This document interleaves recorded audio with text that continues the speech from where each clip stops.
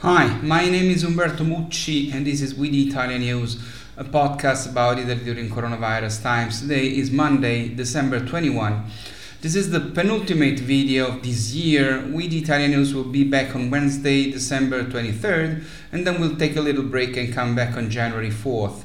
All the rest of We the Italians doesn't stop. The December magazine is online since today.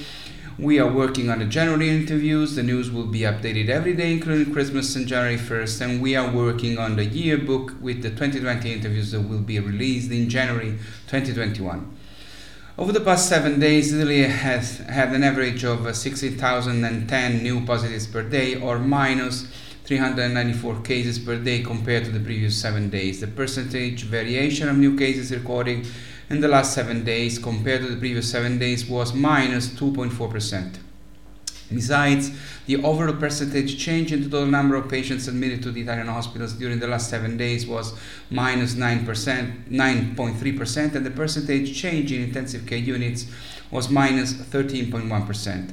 Infection numbers have more or less stabilized, but the experts tell us that they were hoping for stabilization at a lower level than this. On average, we had 611 diseases per day in Italy in the last 7 days and 635 in the previous 7 days. And at this point, and after all the restrictions of the last few months, even this figure should have been much lower according to the forecasts. And speaking of COVID deaths, a recently published study has revealed a sensational fact. 90% of COVID victims in Italy did not die in the intensive care unit, which is where, at least for the most part, they would have a better chance of fighting to save themselves. And this is not a fact that concerns only the beginning of the pandemic, when we were not prepared for what would happen to us. It concerns also today.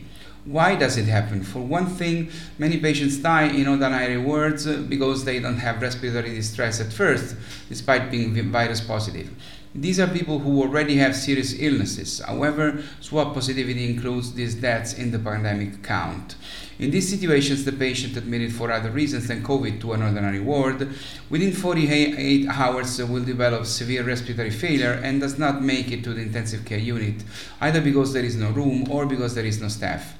If the patient is hypertensive, diabetic or cardiac, the 48 hours become 24 or sometimes only 12. Also, sometimes very old patients are not admitted to the ICU because they are too frail to sustain mechanical ventilation. These elderly people die in the residences where they live, which are poorly equipped for serious and very fast health crises, or at home, where home care is not at all excellent and has improved very little in some regions during these 10 months since the beginning of the pandemic. Despite the fact that Italian doctors and nurses are fighting very hard a war to save us with courage and strength, but with few means available. In 10 months, the Italian healthcare machine has not changed even one of its gasps or rigidities. The Ministry of Health has become the Ministry of Lockdown, waiting for the vaccine to arrive. In the last 2 days, another emergency has broken out in Europe, which at first really frightened everyone. In Great Britain, a mutation of the virus has been discovered, which would make this new strain faster to reproduce. At the beginning, someone had assumed that this mutation would resist to the vaccine, but in reality, fortunately, it would seem that this is not the case. Some experts are accusing Great Britain of knowing about this mutation for 3 months and not having said anything. Today, it is out of control, according to what the British government says, which has just decided a new total lockdown in Great Britain. Italy and almost all European countries have closed all flights with the English island, and there are no more trains or cars allowed in the tunnel under the sea that connects it with France. Coincidentally, these are also the last days of Britain's stay in the European Union. From January 1st, 2021, it'll be Brexit, and the British will no longer be part of the EU. Even Italy already has the first 2 cases with this new mutation of the virus, a woman arrived from London and her partner hospitalized in Rome. The memory inevitably goes to the Chinese couple infected by the coronavirus hospitalized at the Spallanzani Hospital in Rome in February, which were the first cases discovered in Italy, and when I started these videos telling you things that were not yet your daily life. And these are terrifying and frightening memories. But the authorities are telling us that it seems that the new strain of the virus is faster but no more lethal, and once again that the vaccines seem to be working. Honestly, we are clinging to these words and don't want to think about the possibilities that they are not true, just as we are starting our first vaccinations here in Italy at the end of the week that began today. Although a faster virus, and this one seems to be 70% faster than the original one, it increases the number of infected people, which then becomes an increase in those who are hospitalized in intensive care units, and then an increase in the number of deaths.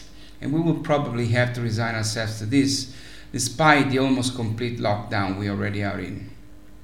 According to a study conducted immediately after the end of the first lockdown among major international investors in strategic infrastructure, Italy is the European country in which they intend to invest more. Infrastructure is, everywhere in the world, one of the engines to restart the economy because it creates wealth and jobs.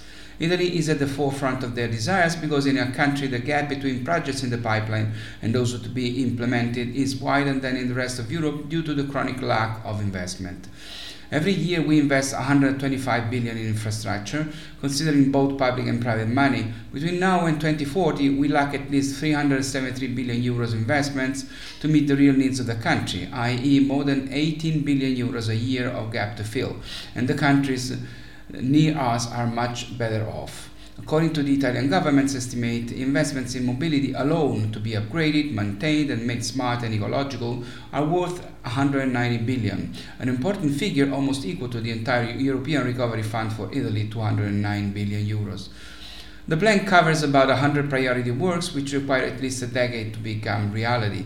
Only for trains there are 12 projects and 20 for roads. Then there are ports and airports which need upgrades, controls and improvements. To become a faster and more modern country, much more is needed, from investments in digital technology to social technology. In the European ranking that measures the digitization of the 28 member countries, we are only in 24th place. Making up for this delay in the field of public administration would earn 25 billion to the state budget. We are among the European countries with the highest number of elderly people and the highest life expectancy, but the less equipped in their care. Today there are just 200,000 beds, while at least 600,000 are needed. The condition for obtaining European fund is subject to those reforms that have always been announced, but which we have never done. The simplification of bureaucracy, the reduction of both criminal and civil justice times, a plan to fight corruption and fight evasion tax, the reform of the labor market with the relative reduction of taxation, the improvement of education and professional training with specific reference to digital skills. And this is also the wish of the very wealthy private investor funds. The 44% of them are making plans to invest more in Italy in the next 12 months. Let's hope so. It's all for now, it's all for today. I'll see you on Wednesday for the last video of 2021. Please stay safe and stay healthy. My name is Umberto Mucci, this is With Italia News. Ciao from Rome.